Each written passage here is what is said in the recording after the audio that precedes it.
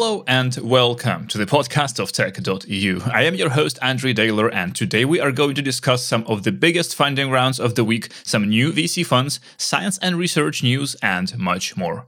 Later on, I will also play you an interview with Sebastian Peck of InMotion Ventures covering the topics of micromobility, corporate accelerators, and corporate venture capital. But first, the news. Let us start with some funding stories, and there has been a lot of those this week. First up, more money for shared electric scooters.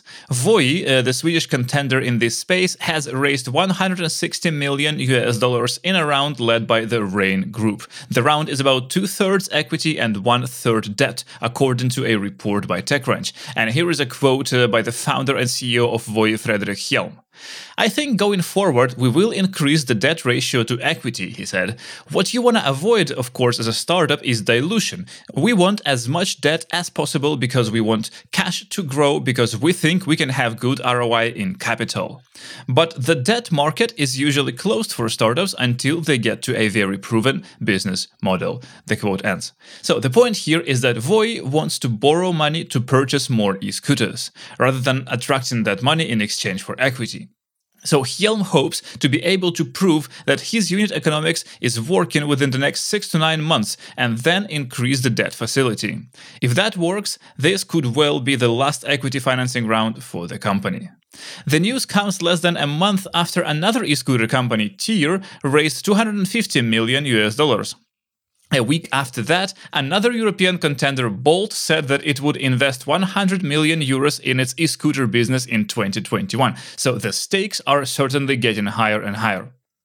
And while we are on the topic of e-scooters, Bolt has also just unveiled the 4th generation of its e-scooter, designed by the company's own hardware team. The new vehicle is mostly made of aluminum and it weighs 19 kilos, so much more than, for example, an average bicycle. The scooter has modular design, thanks to which, according to Bolt, it can last up to 60 months on the streets, because if something breaks, that part can be replaced without the need to replace the whole thing. The new scooter also has several sensors that can recognize accidents and unsafe riding patterns and alert both Bolt and the rider themselves. So basically, if you are riding too fast in a pedestrian-only area, then the scooter will supposedly show you some notifications on the built-in display or maybe even play some audio. In other funding news, UK-based Hungry Panda, which provides a specialist online ordering platform for Chinese customers living abroad in cities around the globe, has raised $70 million in funding. The company was launched in 2017 by Eric Liu, a computer science graduate at the University of Nottingham who wanted to fix a problem he experienced firsthand: getting hold of authentic Chinese food on demand away from home. Currently, Hungry Panda has a 500-person strong team operating in 6 countries across the world, serving 47 cities. With the fresh cash, the company plans to double the size of its team to 1,000. Next up, another UK-based company, the neobank Monzo, has landed £60 million in funding. This appears to be an extension of another £60 million capital injection that happened in June this year, which was also a down round. The company's valuation took a 40% hit, and this last round values it at £1.2 billion. According to a report by TechCrunch, Monzo is approaching 5 million customers overall, of which more than 60,000 are business users. That is up from 25,000 signups in June. More than 100,000 customers are using the paid-for current accounts, Monzo Plus and Monzo Premium. And one more funding round for a UK-based company. Mel Science has landed $14 million from a range of investors from Europe and China. Back in May, we had Mel Science's head of partnerships, Ed Stockwell, on the podcast, so I will let him do the pitch for the startup. Now with Mel Science, we specialize in science education kits for home use and homeschoolers, as well as for schools, supported by virtual reality and augmented reality apps to sort of bring the science to life. Most of science happens at a microscopically small level. So digital technologies and simulations are particularly helpful to help visualize that for kids. And hands-on science is obviously what we all remember from our school days as the coolest bits.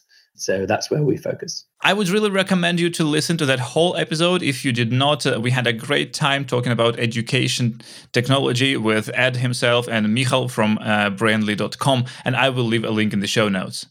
So, Mel Science. It seems to have been growing very fast this year, which isn't that surprising really. As the co-founder and CEO Vasily Filippov puts it, the company now, I quote, provides a way to help parents fill the role of teachers during periods of classroom closures and continually fuel their kids' curiosity for and interest in subjects that are often difficult to grasp, the quote ends.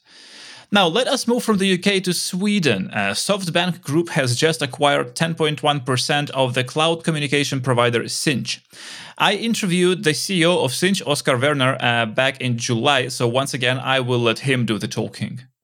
Sure, it's pretty straightforward. I mean, Sinch we're a cloud communications company.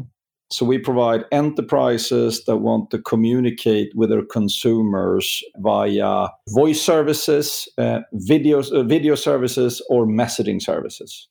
So take an example. You have an app, say a ride-hailing company that wants to have a call from an app to phones. We would do that. You're an online doctor who wants to do the video link in order to communicate with your patients. Or say you're an airline that wants to do messaging or deliver notifications that your flight is canceled, or tickets via messaging. Can be WhatsApp, can be RCS, can be WeChat, or can be text messaging to your consumers. Then we provide cloud-based services to provide those services. The deal with SoftBank consists of two parts. The company itself issued about 3 million new shares and sold it to SoftBank, which raised some 320 million euros. At the same time, Sinch co-founders sold another 5.2 million shares, which brings the total amount of the deal to about 567 million euros. Now, let us spend another few minutes also talking about money, but now from the other side of the barricades. VC firm Target Global, headquartered in Berlin, has announced first close of its new fund of 300 million euros. And the new fund, which is one of the 5 currently active funds of the firm, will target fintech, SaaS, and wellness startups with tickets from 10 to 20 million euros.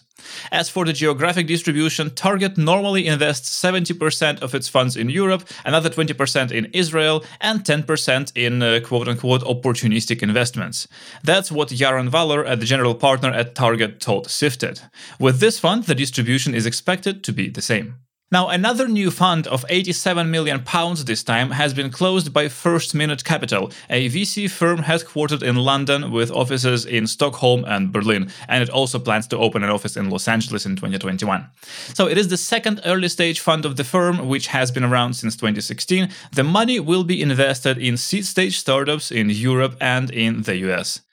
The anchor investor of this fund is RIT Capital Partners, and further LPs notably include 70 founders of billion-dollar businesses such as Palantir, Wayfair, Ocado, MongoDB, Zalando, and Supercell. First Minute is actually very open about its LPs, and you can find a full list in the report of TechCrunch, which I will link to in the show notes.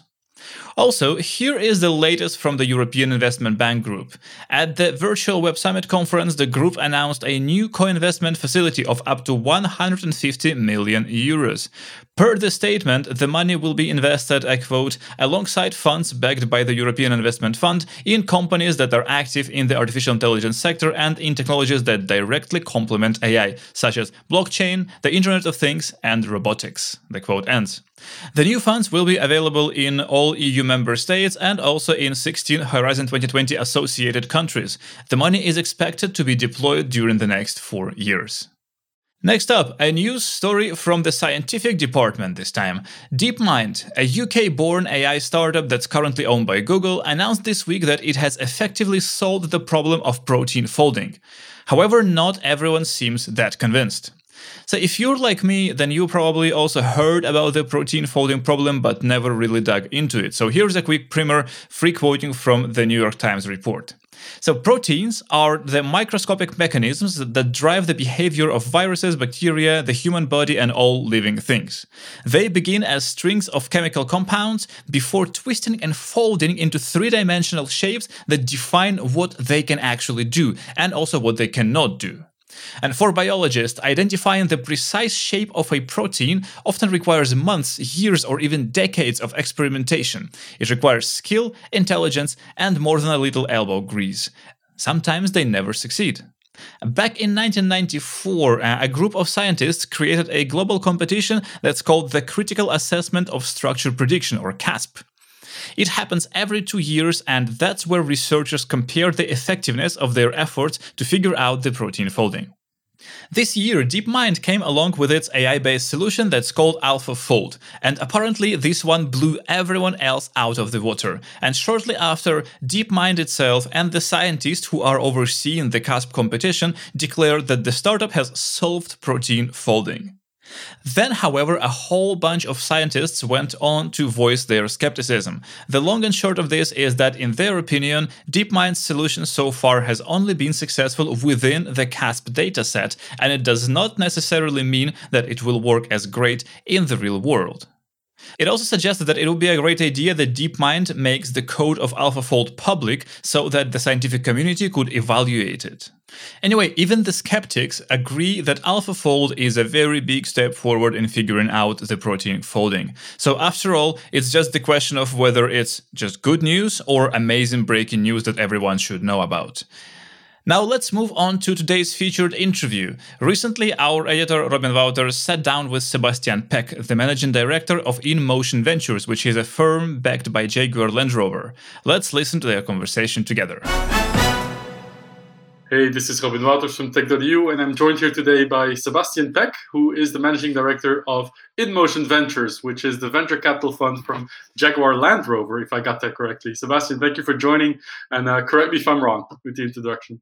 Yes, absolutely. Thank you very much for having me on this podcast. InMotion Ventures is Jaguar Land Rover's venture capital arm. We invest in all things mobility.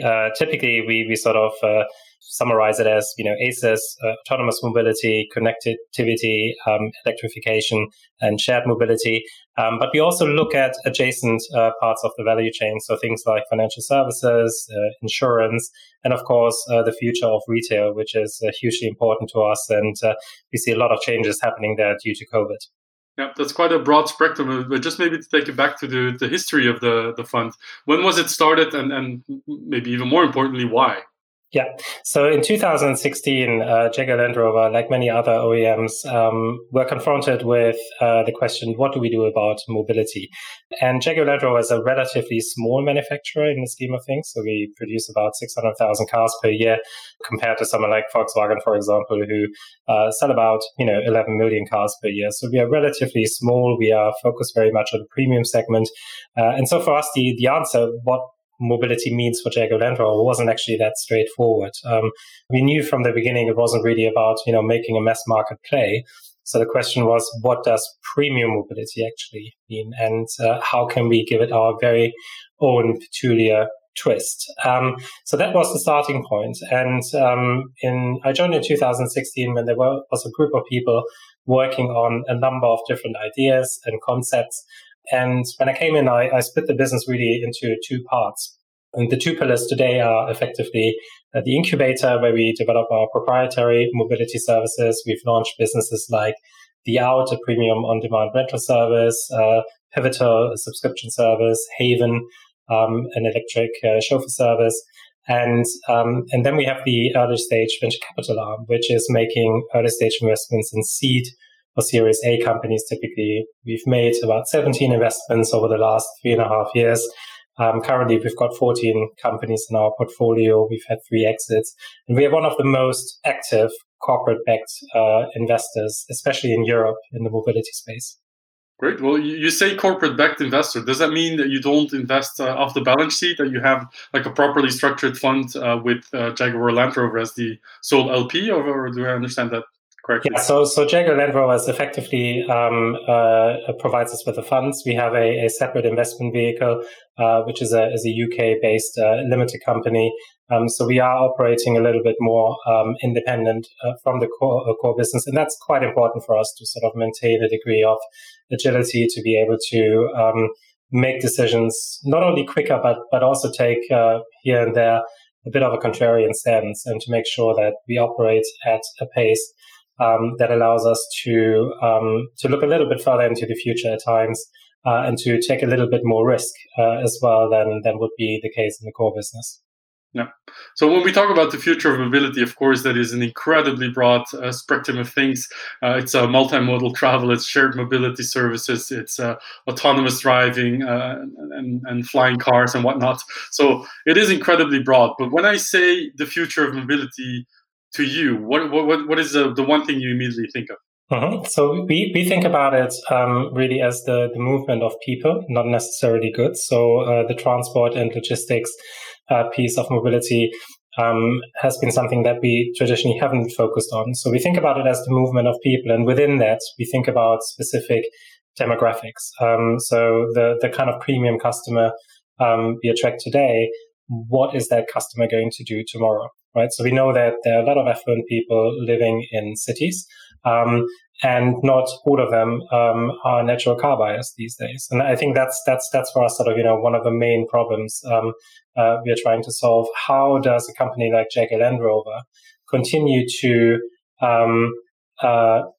excite its customer base, which traditionally has been quite affluent, and has been either sort of, based in the country or in the city. And how do we continue to appeal to those affluent customers? What do we need to do about our product portfolio? Do we need to be more present in mobility services? What do we need to do in order to really go beyond just manufacturing, delivering a car to a dealer? How can we create a lasting relationship through digital services with our customer base? Those are sort of the classic questions we are trying to answer. So within mobility, you're absolutely right. We are quite focused on a particular segment, and we're really focused on the movement of people as opposed to goods. Great. So let's talk about movement of people, because the way that we move from A to B is changing. It was already changing, of course, but it's changed quite dramatically, of course, this year because of the COVID crisis. So how do you see the future of people moving within cities, but also to cities? Mm-hmm. So I think within cities, we continue to see quite significant changes. I don't think anyone in the car industry is under the illusion that you can drive your car anywhere at any time. In cities like London, you have the congestion charge, you have a whole number of regulatory measures that have been taken in order to effectively create an environment that isn't necessarily friendly to the motorists. And we acknowledge that. I also think, personally, living in London, I don't think you have to take the car everywhere you go. The big challenge for cities is, how do you find the appropriate mix between the modalities? What role has public transit to play? What role has micromobility to play? What role has the car to play? Driving into central London with a car is, very often not a good idea. We've got a fantastic underground system. When I go to the office, for example, in King's Cross, I travel by tube even now, and I feel perfectly safe doing so. So the infrastructure we have and the choices we have is really what this new world of mobility is about. And the proliferation of choices we've seen over the past few years, starting with ride-hailing, micromobility, and I'm sure there are many, many other things to come.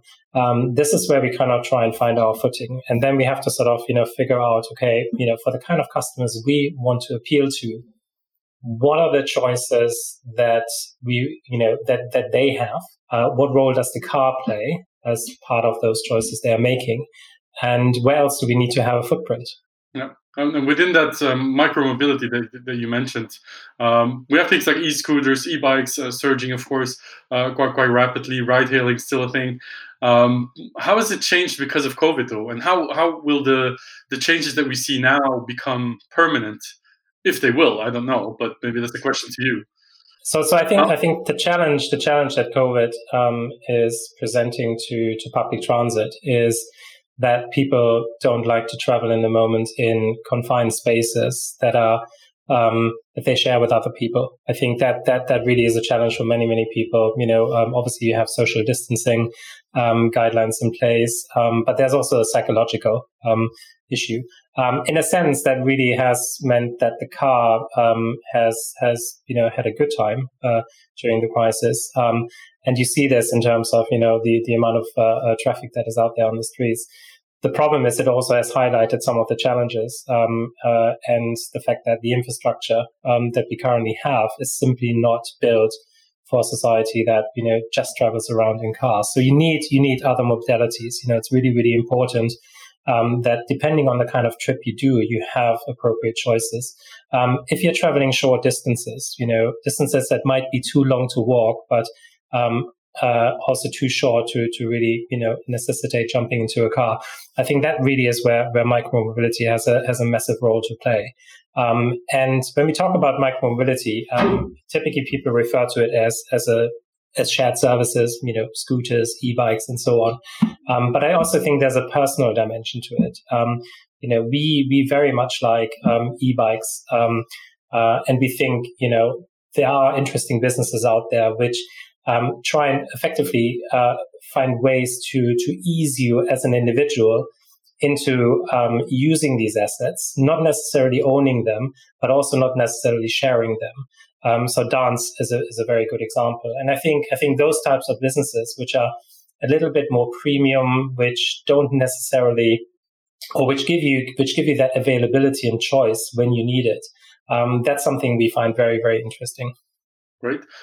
You mentioned that within InMotion Ventures, you basically split it into the venture capital arm and the incubator, which is where you incubate new businesses yourself. Does that not risk creating any conflicts down the line, where you basically put something into the market that you might want to invest in a rival later on? Sure. So we are very, very disciplined, and those two models in a way complement each other rather than colliding with each other. The incubation activity is very, very narrow. So we wouldn't sort of have any ambitions to, create the next Uber or sort of try and reinvent the wheel.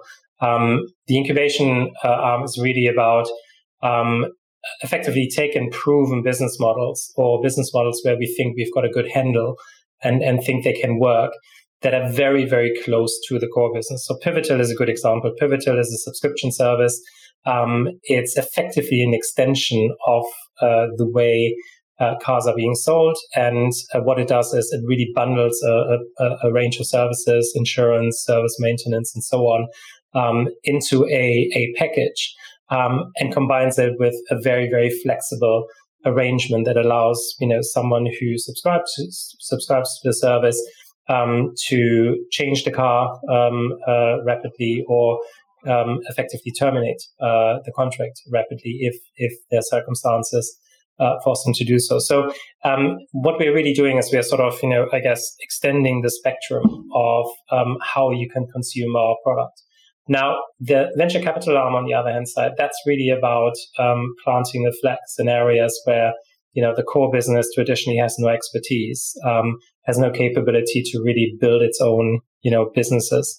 In that sense, the two activities complement each other. We are using venture capital as a way to really build relationships with entrepreneurs who are doing terrific, new, innovative things. And those things originate on the outside of the company. They are things that we simply wouldn't be able to do or wouldn't want to do inside. And I think building that relationship and allowing those companies to find a way into the market by working with us, that's sort of the role we have to play on the venture capital side. Great. And you quite correctly mentioned that you don't necessarily focus only on pure automotive tech, I would say. I was going over your portfolio, and it also includes things like Festicket, which is a festival ticket booking platform. So how does that work? Like, how far away removed does it need to be from pure automotive tech for you to be interested in it? Yeah, no, so there's a logic to this because, early on we said premium mobility is not just about a commoditized way to move people from A to B. It's really about the destination as well. It's about the experience. It's about the comfort. It's about what people do once they've arrived. And so for us, having a foothold in the experience economy, whether that's the travel industry, whether that's the festival industry, giving people a reason to go somewhere and, mobility facilitating that, is a really important part of that equation. And what Festicket does is not only sell festival tickets, but they also effectively sell you the whole package around attending a festival, whether it's accommodation, whether it's transport, and a number of other things. And I think that sort of idea of mobility as part of a experience that you're seeking is what drove us to make those investments. No, makes sense. How do you get deal flow these days? Or let's put it differently. How did you get deal flow before the coronavirus crisis, and how has it changed since then? Yeah, so we've managed to establish a really strong brand in the market over the past 4 years, and we look at about 1,500 to 2,000 companies each year. So there's a lot of inbound deal flow we get. We've got an extensive network in the investor and entrepreneurial community. Clearly, conferences used to play an important part to get to know new people, to build relationships, to exchange views on companies that are emerging with other investors, and a lot of that has now gravitated online. My take on it is where we've had prior relationships, continuing to build those relationships online hasn't been particularly difficult. I think what's a little bit more difficult, especially if you're an early stage investor like we are, is to build new relationships where that personal interaction still is really, really important. Because very often, if you're investing at seed, you're investing in the team, right? You're not investing in a business necessarily. And so for us, that is something that we hope will return to very soon, that we are able to meet people in person again, build those relationships, and get really personal with founders we intend to back. Fingers crossed that we can go back to that soon. Maybe a question on corporate venture capital in general, because I saw a statistic somewhere that in the US, corporate venture capital has already surpassed the amount of venture capital that flows into companies compared to typical institutional investors. I think it's about 51%, so just over half. Do you think we'll see the same trend in Europe, and is that a good thing? So I think globally the number is about a third of deals are involving corporate-backed investors, and I think generally yes, that is a trend that will continue. I think venture capital has a really important role to play. The challenge I see with corporate venture capital is its heterogeneity. So there are many different approaches people are taking. And if you are an entrepreneur, it's very often very difficult to understand what someone's philosophy or strategy looks like. So I think whereas if you look at a traditional financial investor, a VC, very often everyone is trying to differentiate themselves, but at the end of the day, it's a fairly standardized product. Corporate venture capital isn't a standardized product. We sort of see two general philosophies typically play out. The first one is where the investment is contingent on some form of collaboration. And this is typically practiced by CVCs who invest at the later stage when the company is a little bit more mature. And it has its pros and cons. I think the biggest drawback of this approach is that it can take very long for an investment decision to materialize. The second philosophy, which is the one we subscribe to, is where you look at the investment decision independently from whether or not you're going to collaborate with the company at the point at which you invest, so you don't make it contingent.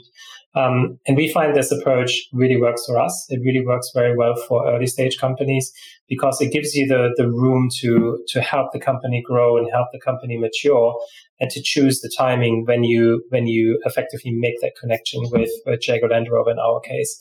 So you have more flexibility. You can act faster. But given that there are these sort of two different philosophies out there, there are also many different approaches in between. Sometimes you don't have a formal venture arm. You have people who make these types of investments out of corporate M&A departments. Otherwise, you have a really independently acting vehicle, that sort of operates on a GPLP basis. And so it's my tip is always to founders, do your due diligence, spend time understanding how people are operating, how they're incentivized, understand their motives. And in some cases, CVCs can be great partners. In other cases, you might want to be a little bit more cautious. Great. Maybe a final question on that. How would you describe the relationship with traditional VC investors? Because of course, publicly, everything is always rosy. You make co-investments with each other, but you can tell from conversations within the industry that there is some conflict sometimes between corporates investing in early stage companies and the typical VCs. Have you noticed any of that in Europe or within the mobility space for that matter? So we part of our investment philosophy is that we never lead rounds, and we always look for a financial lead investor, because we believe that what we bring to the table complements what traditional VCs bring to the table. And we've got really, really good relationships with a number of funds that we've been co-investing with. I think it comes back to what I said before. Corporate venture capital isn't a standardized product, and the behaviors you see can range from people really professional who understand what they're doing, very often might even have a traditional VC background, and therefore understand how to be a good co-investor. And then sometimes you see behavior that isn't that great, and I think the CVC community is working very, very hard to ensure that they become good co-investors and they standardize the way they operate in better ways. And I think you see a lot of people trying to push in that direction to make sure that we as an investor class become more predictable and better understood. Great. Sebastian, thank you so much for sharing some of the insights on the mobility landscape, corporate venture capital, but also sharing a bit more about InMotion Ventures. Looking forward to the future investments you make, and have a nice rest of the year, I would say. Thank you very much indeed. All the best. And this is it for our today's episode. Thank you so much for listening. I very much hope that you have enjoyed it. Please help us spread the word about the show, tell a friend or colleague about us, and follow our updates on Twitter at tech_EU. Audio engineering for this podcast is done by SoundPulse, that is sound-pulse.com. Please feel free to email us with any questions, suggestions, and opinions at podcast@tech.eu. I will talk to you again next week. In the meantime, enjoy your weekend and take care. Bye-bye.